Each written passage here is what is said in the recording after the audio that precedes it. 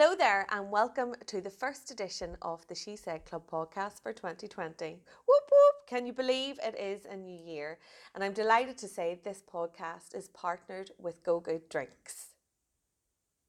Joining me on the podcast today is the co-founder and mum and festival organiser, Jennie Wallace. You may know Jennie from Beyond Skin, and we're going to get real into the nitty-gritty with Jennie, and we're going to hear her whole story, and we're going to get motivated for the new year. We're going to be inspired, and Jennie is going to tell us her inspirational story, all about becoming a mum to Cleo, all about founding Beyond Skin Clinic. Literally, it opened a week after her daughter Cleo was born. And she's also going to tell us all about Breastival. So we have a lot to cover. You're very welcome to the podcast, Thank Jennie. you so much. Just as you're introducing me, I'm thinking, I hope this podcast is going to last 3 hours. Would it last 3 or could it last longer? No. When you say it like that, it's a lot. It feels like a lot, and that's only the past 3.5 years. Never mind Everything else that has happened I am before very that. young, obviously. Obviously. Yeah, but it's incredible. It's when people introduce you and roll off your list of things you've achieved. You're like, who are they talking about? Is that me? You very rarely sit down and do that for yourself, and it's much easier for someone to do it for you. Yeah. Because we have this tall poppy syndrome in Northern Ireland. Nobody wants to shout about what they do. Or how successful they are. Yeah. Well, you're very welcome to the podcast. Thank you. It's so good to be here. Well, we always start off with a bit of a background so that people understand how you've actually got to the point in your career and in your life. I have a very dear friend who did very well in business, and I said to him, people think it happens overnight. He says, yeah, it takes 16 years to be an overnight success. So I think it's very true for a lot of us. We've done a lot of hard work and now we're just starting to reap the benefits. So how did it all start for you? Were you into school? Did you like studying?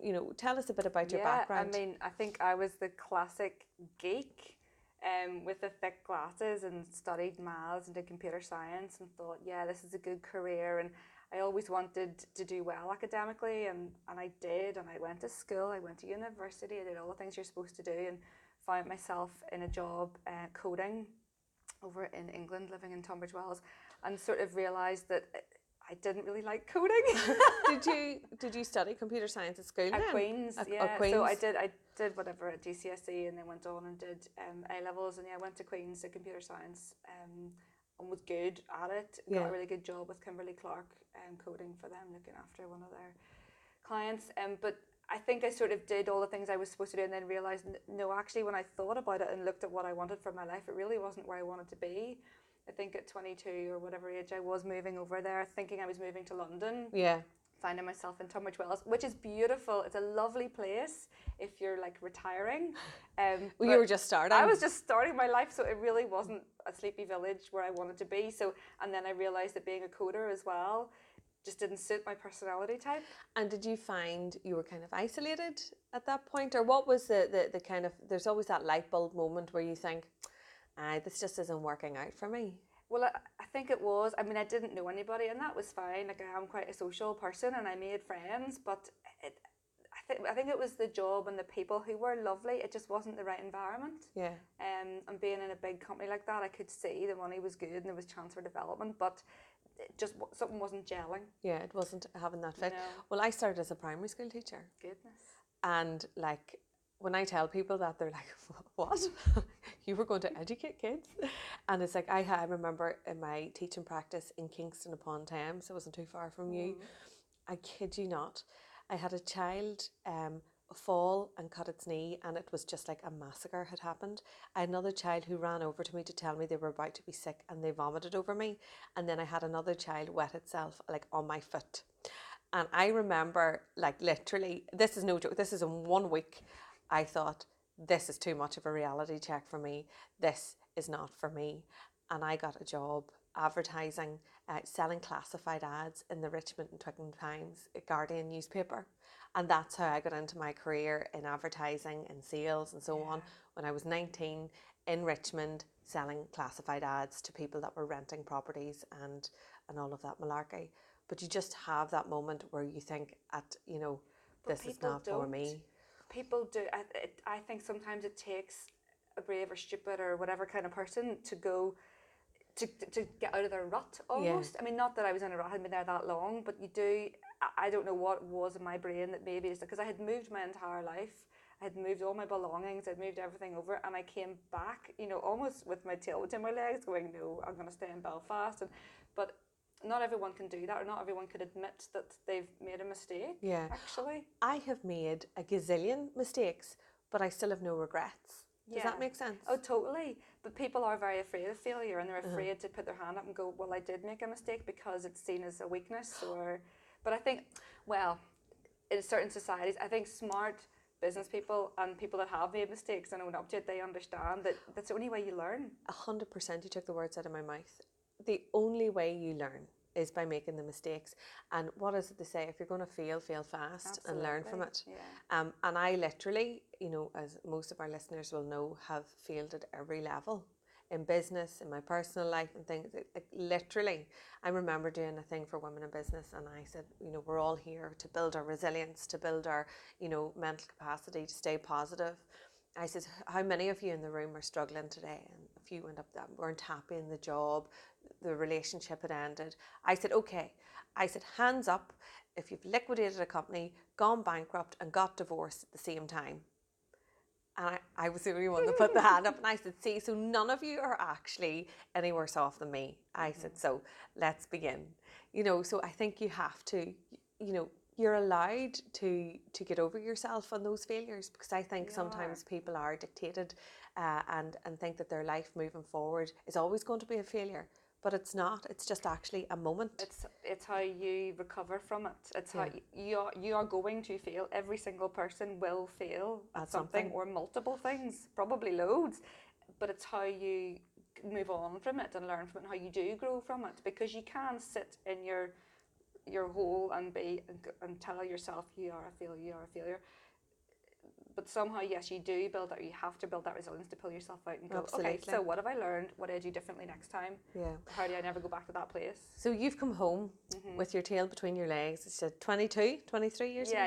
Yeah.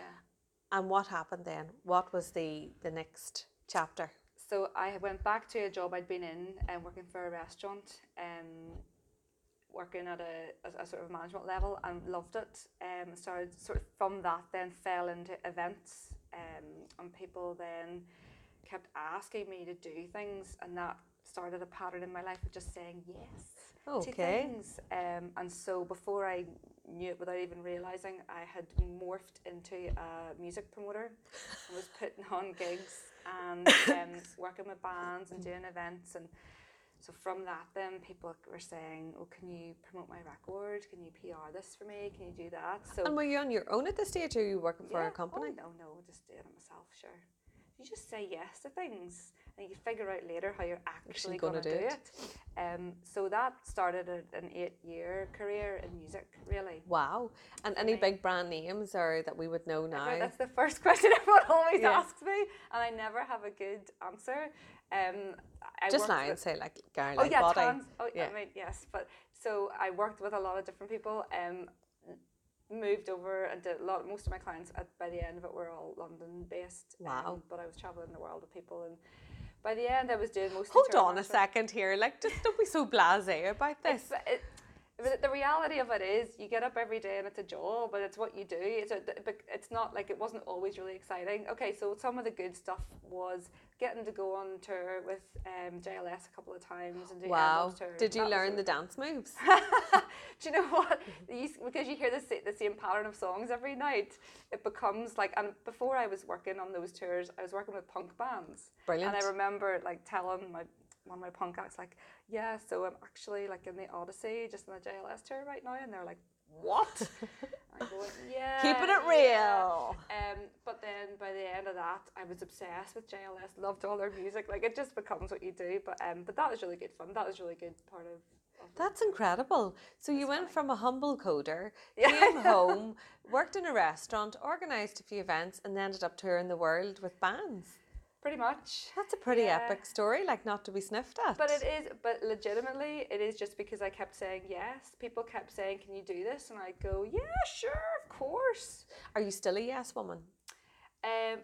Yes, but maybe less so. I think because now I'm a parent, I have different priorities and I don't have the capacity to say yes to things. So I did a small, like at one point I did a small little local event for an artist in Belfast, and he had such a great weekend here with me, and he really enjoyed it. I got a call the next day to say, can you meet him in Manchester and finish the rest of the UK tour? And I was able to just up and go Absolutely. the next day, which I couldn't do now. Yeah. So I think just logistically my life is different. Yeah, and your priorities, as you say, do change. So you're touring the world. Then what happened? So then I was kind of, because I was, I suppose, an entrepreneur and was doing my own thing and self-employed, I was in that world of startups, and I'd always kind of had a wee hand in technology and liked what was going on digitally. I had friends who were in startups, and one of them convinced me to come work for him and do business development. Okay. So gave up what I was doing in music and went to work for a startup. Okay. And what did they do, or what was the genre? So it was digital point of sale software. Okay, very good. Okay. And had a really good time. Learned a lot about startups, learned a lot about investments, learned a lot about what it takes to run a business in the real early stages, and what that means and what kind of lifestyle that is. And it was tough, man, but it was really good. Yeah. Didn't work.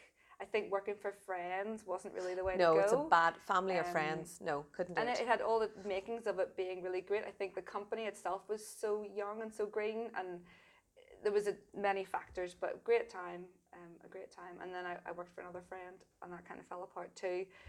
And then I kind of thought, okay, do you know what? I'm going to do something completely different. I'm going to not be in male-dominated industries anymore, and I'm going to do something outside of the box. It's funny you said that. Did you ever, you felt like an inferior? Did you feel second class, or was there any moments of? I don't think so. I don't know if it was feeling inferior. I just think I needed a change after being in music and technology and startups, and I just felt like I needed a change to do something different. Yeah. And so when I was offered the job to go work for a clinic, a skincare clinic, I was like, okay, I mean, sure, Let's why give not? it a rattle. I mean, I barely wear makeup, but sure. Yeah. And I went in as a business manager of a clinic, of the Belfast branch of a sort of a national chain of clinics, knowing absolutely nothing about skincare at all. But then I thought, you know what, I went in the music industry knowing nothing, and I went into technology knowing very little. And apparently the skincare industry is the next $1 trillion industry. So you were moving in the right path. Yeah, I mean, it's definitely big business. There's definitely a lot of money to be made. I mean, where we are now in aesthetics it's recession proof. Yeah. People are living longer. People want to look. Well, now I want to pause here, right? Because I want to find out how you went in as a business development manager for a chain, a franchise clinic, to founding your own clinic. Because that just doesn't happen overnight. Well, no, it doesn't. The job was good, and going in as a business manager, for me in that job, I found it pretty easy money. From being your own boss, from being in music, crazy hours, from being in a startup with tough environment, to go to run a wee clinic, for me, I was quite happy, to kind of slow things down a bit. Got myself settled, got pregnant. We'll talk about wee Cleo in a minute. And then got made redundant. Oh. When I was 6 months pregnant. Oh. So the rug was kind of pulled out from under me a little bit. But I'd only been there a year and a half in the clinic, but I had kind of got the lay of the land. My assistant manager at the time was a very talented girl and had always wanted her own clinic. And I said, okay, me and you together, we can do this ourselves. And we did. That's amazing. It's so funny. I was in a similar situation when I started my first company, Danny, the online ad network. I had just had Ailish. Ailish was literally 5-6 days old when I went to VC asking for seed investment to get started. No joke. You know, when you look back, and it's exactly the same. And I think it's at those times, those are the opportunities you need to take. So like I could have laid down and felt really sorry for myself and moped with a new baby, and Aoife Lily was under 2, or I could fight on. And I think that's the difference, isn't it? We're obviously fighters, survivors. Well, I think it felt at that point, whenever I got made redundant, I was like, do you know what, at this point, literally, I think, you know, I'd been through so many ups and downs, and was like, yeah, I'm taking the 3 jobs then I hadn't worked, working for other people. I'm going to do it for myself. For me, the way to have stability was actually to do it for myself and be in control of my own destiny, not be relying on someone else to pay my wage. And I remember going to the CEO at the time of the national chain and saying, right, yeah, we're going to do this, and we might look to get some of your equipment and all. And her basically laughing in my face. And good luck. Oh no, you'll not be able to. Oh no, wait till have your baby, and I was like, that just spurred me on even more actually. So Cleo was a week old. So yeah, she was born the 26th of June, and we opened on the 2nd of July. And what was it? What did that entail? Like, how did you and your business partner decide, right, well, what are we going to do here? What makes us different? You know, because I guarantee you there's one woman or one guy out there listening to the podcast today who's literally at that tipping point. And they're like, right, it's 2020, it's the start of a new decade. This is my opportunity. I'm going to do it for myself. Mm-hmm. What did it take for you to get to the point? Because I tell my story and people think, well, that's a bit ridiculous. Like, I am totally the cliche of working it out in the back of a napkin. I still have the napkin where we worked out what it would cost to run for 6 months, when would we be invoicing, when would the cash be in, what would we have to do, all of those figures that we, like the business plan, like what did that look like? What did you have to do to actually, like, you're 6 months pregnant, there's a 3-month gap here that you have an opportunity to build something. What did that take? Well, that was exactly it. I knew that I had that window, and I had no clue what was going to happen when I had that baby. What's going to happen during a birth? What's going to happen afterwards? What needs is my baby going to have? What time will I have? I didn't know any of that, but what I knew was I had, up until the day my baby was born, I could work my ass off, and I did. Yeah. And finding a place, finding a second place, getting a refurbishment, waddling through Belfast in a high-vis jacket, like just... I mean, it's a good look for anybody. Hey, listen, it's very classy. Yeah. But one of the other things I did was, because I'm kind of in that digital zone in my brain, had everything cloud-based. So if I'm not able to be around, I can do everything as much as possible from my bed or from wherever I'll be, and that was really important. So setting up those kind of things in advance makes us different. Okay, so you're open. The clinic is open. You're here. Where are you located in Belfast? We are in College Street, which is the sort of fountain area bit of Belfast. Okay. What do you guys do? Tell me about the clinic and what do you guys do? So we're a multi-award-winning aesthetics clinic. Nice plug to there. Say multi. So we do a lot of laser-based treatments, really. So whenever we opened, it was important just to be able to continue what we'd been doing before in the other clinic, which was the absolute best of the best. So we had to get the best laser possible, and we did. It's very, very expensive, but it does an amazing job. So we have a couple of them now, and we're able to do hair removal, we're able to do skin rejuvenation and pigment removal. And what do you think it is with people now? Because, 20 years ago, Cher was getting a facelift, but none of the rest of us were getting any treatment.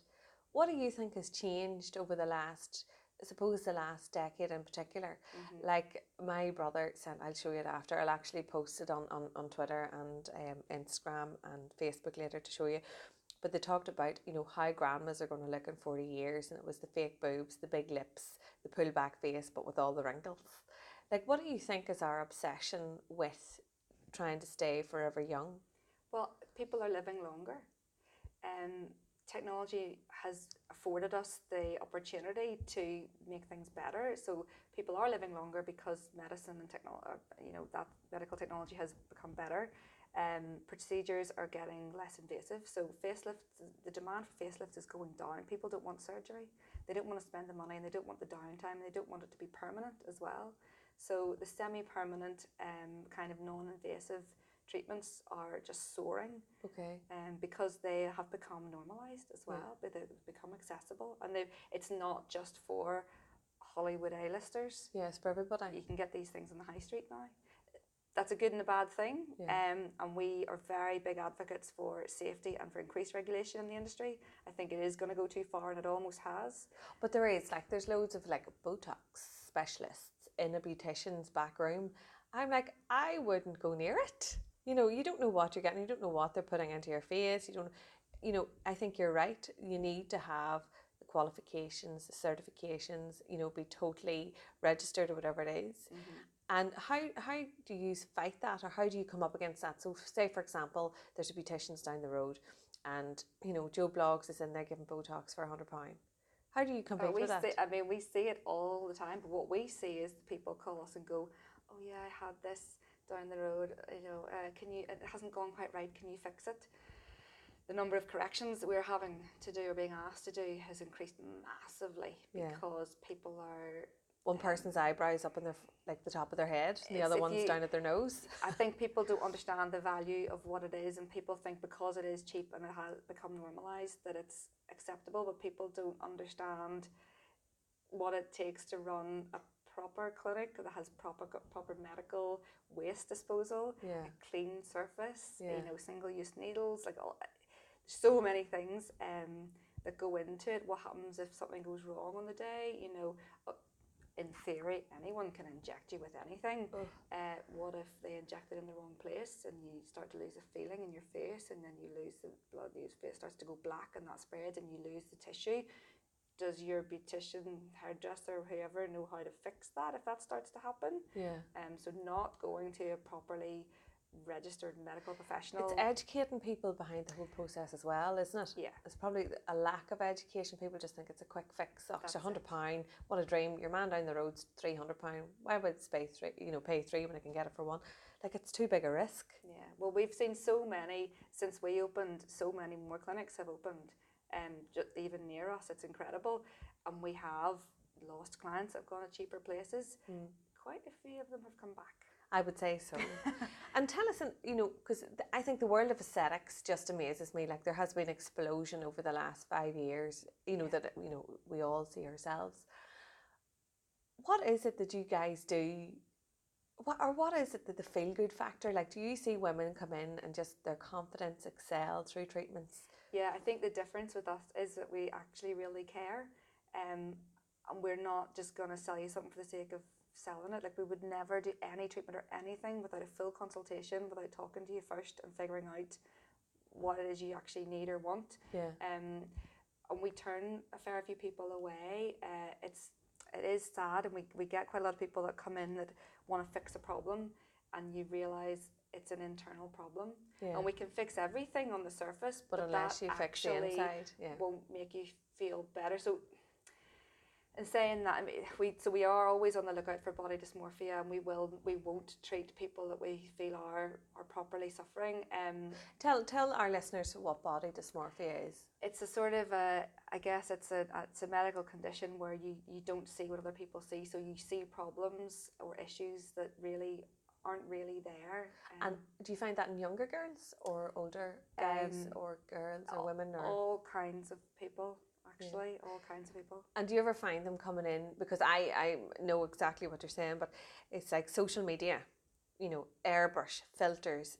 Young girls, young fellas are so impressionable with these celebs that look flawless. But the reality of these, you know, they're filtered, it's photoshopped, it's fixed. Oh, totally. But sometimes they don't understand that these are fake, and they perceive it as being the reality. And actually in real life, these people are just normal looking people. And for me, I think that's probably one of the biggest growth areas, you know, lucky for your business, that people want the flawless look. They want to be perfect. And I suppose, do you kind of take time to educate people? Listen, if they come in with a photo of such and such and say, I want to look like her. That doesn't tend to happen, actually. No. But people will come in, especially with the nurse, and they'll say, what do I need?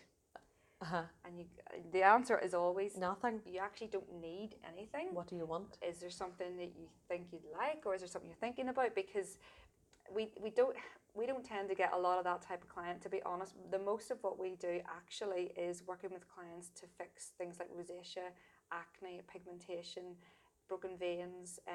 It's not sexy at all. It's not glamorous. Really, what we do is that. So it could be a woman in her 40s or 50s, her hormones are changing, and she started to grow some facial hair, and she's freaking out because she's never had that before. Well, do you know what? Actually, we can help you get rid of that. We can fix that. And that is actually life-changing for people. I can imagine. We're working with trans clients who are transitioning from male to female, again, on the facial hair, that's something that maybe that outs them. Yeah. As, you know, so again, there's something we can help with that is legitimately life-changing. It's incredible. Even something that people would think is innocuous as acne can be really detrimental. Oh, So of it can course really it affect can, someone's yeah. mental health. And there's studies about that, about how it really does properly affect them. And so if we can get them into good, healthy skincare routines consistently, for some young guys, it's literally having to say, here is how you wash your face every day with a cleanser. You know, water won't be enough. It's all education. So we do a lot of that. So that the sexy side that people see in the Kylie Jenners and the lips and all really is a very small part of what our clinic does. Okay, 2020. What are the big plans? What are your goals? What exciting things are happening for you? Oh, goodness. Well, we are on track to be the first and only clinic in Ireland registered through the Acne and Rosacea charity to be an accredited centre of excellence. Wow. So we're excited about that. That's quite the accolade, isn't it? Yeah. I mean, we've had a good year in 2019 of being recognised as the best clinic in Northern Ireland and then the best clinic in Ireland. And so this is just something else for us to show that's a legitimate, recognised, accredited thing. Now, are you going to stick with Beyond Skin, or have you any aspirations to, I don't know, go back into the music and PR, or are you going to stay with this for a while? Yeah, I can't see me going back into music. It's a young man's game. Oh, really? Oh, please. Wise up. But no, you're happy. You find your mojo. Myself and my business partner Gillian are an amazing team, and you'd be hard pressed to find as good a team as us. Yeah. She is exceptionally qualified, talented, and excellent at what she does. In terms of the treatment side, I do all the other boring stuff. So you don't practice yourself? I don't. No. I mean, I'm not trained in that way. So you can't take my wrinkles away from under my eyes, no? Sorry, no. Oh, right, okay. Not me. I know many people who can. Okay, good. So what about venture and growing the business? Would you venture across the border? Would you like to open other clinics? Are you Belfast based, or would you go to Dublin, into other big cities? You know, we've been asked that question a lot recently. I think because we've grown so quickly in the 3 years we've been open, and we talk about it regularly. At the minute, we don't have plans for a second location. We talk about it back and forth. I think if we do something this year or the next 18 months, it'll be something digital. Oh, very good. Oh, like a webinar, or? There's lots of different avenues. You're holding it close to your chest. Only because I haven't really decided yet. There's a few different ways we could go with it. But beauty tech is huge. Yeah. L'Oreal have recently said they want to be the biggest beauty technology company in the world, and it's like, oh wow, okay. That's a bold statement.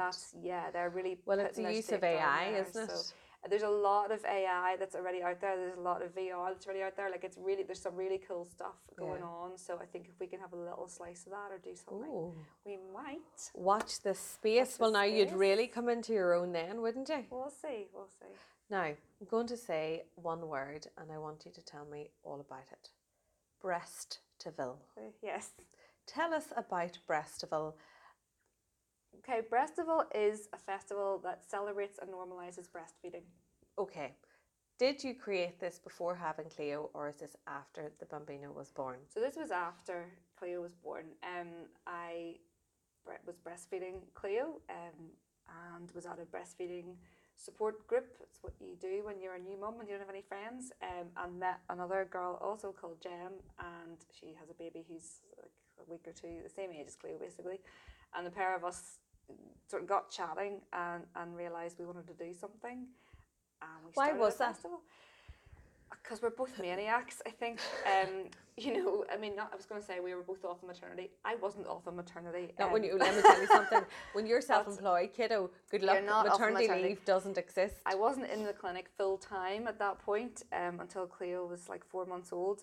So I had like a couple of days off a week and thought, I can't be doing that. I can't be not doing something. Oh, imagine having a rest. Imagine that. So me and Jen basically came up with this concept, and then initially the concept was just to get some breastfeeding mums in a room and have a chat about issues or concerns, or even just go, well done, we're breastfeeding.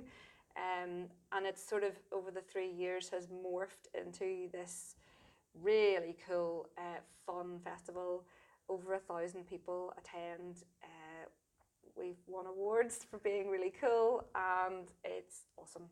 it's really awesome. And again, life-changing for people. And do you think it diminishes, like, I think, you know, a kid needs to be fed. If you're breastfeeding, get the boob out, feed the child. What's the big deal? Move on. Well, Nothing you to see, see here. that's how we think, and Yeah. me and my friends. But But actually, what is the issue? well, Northern Ireland has the lowest rate of breastfeeding in the world. Just like let that literally sink in. The world, Northern Ireland, where we live, the lowest breastfeeding rate in the world. Like, it's insane. Why is that? Because of our culture. Yeah. There's many, many things culturally that need to change in this country, but that is one of them. Yeah. The benefits of breastfeeding are, like, I don't need to educate you. Well, now you're going to make me huge. very jealous, because I breastfed Aoife Lily for 2 weeks and I had no milk. And the paediatrician told me, Miss McElhatton, you have to give this child a bottle. She was orange, and her bilirubin level, her jaundice level, just there was no milk. And I just remember feeling like such a failure that I couldn't feed my own child. And the same thing happened with Ailish, my second. And I'll never forget it. I thought, this is it. I've got it. We're flying here. Again, day 6, day 7, we tested it. There was like a drip. I thought, this child is actually starving. She guzzled 4 ounces, right? My mother came out with 3 pre-mixed gin and tonics, you know, the Schweppes gin and tonics, and a tin of SMA. She came in with a glass of ice and poured one of the gin and tonics, handed it to me, took the SMA and Ailish and fed her a bottle. The child was starving.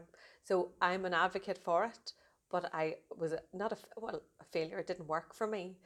And I feel sometimes too that we could be put under pressure to breastfeed, and if it doesn't work, and there's all this guilt, you know, that you're a bad mother, that you can't feed your own child.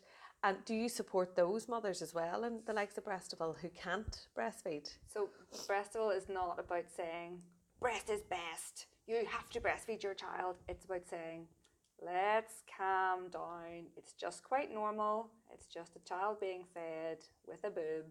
That's what it is. Yeah, just go into the field and see the cows in the field. So, I mean, one of the things that we hear a lot of those stories of, I couldn't do it, I didn't have any milk, it didn't work for me.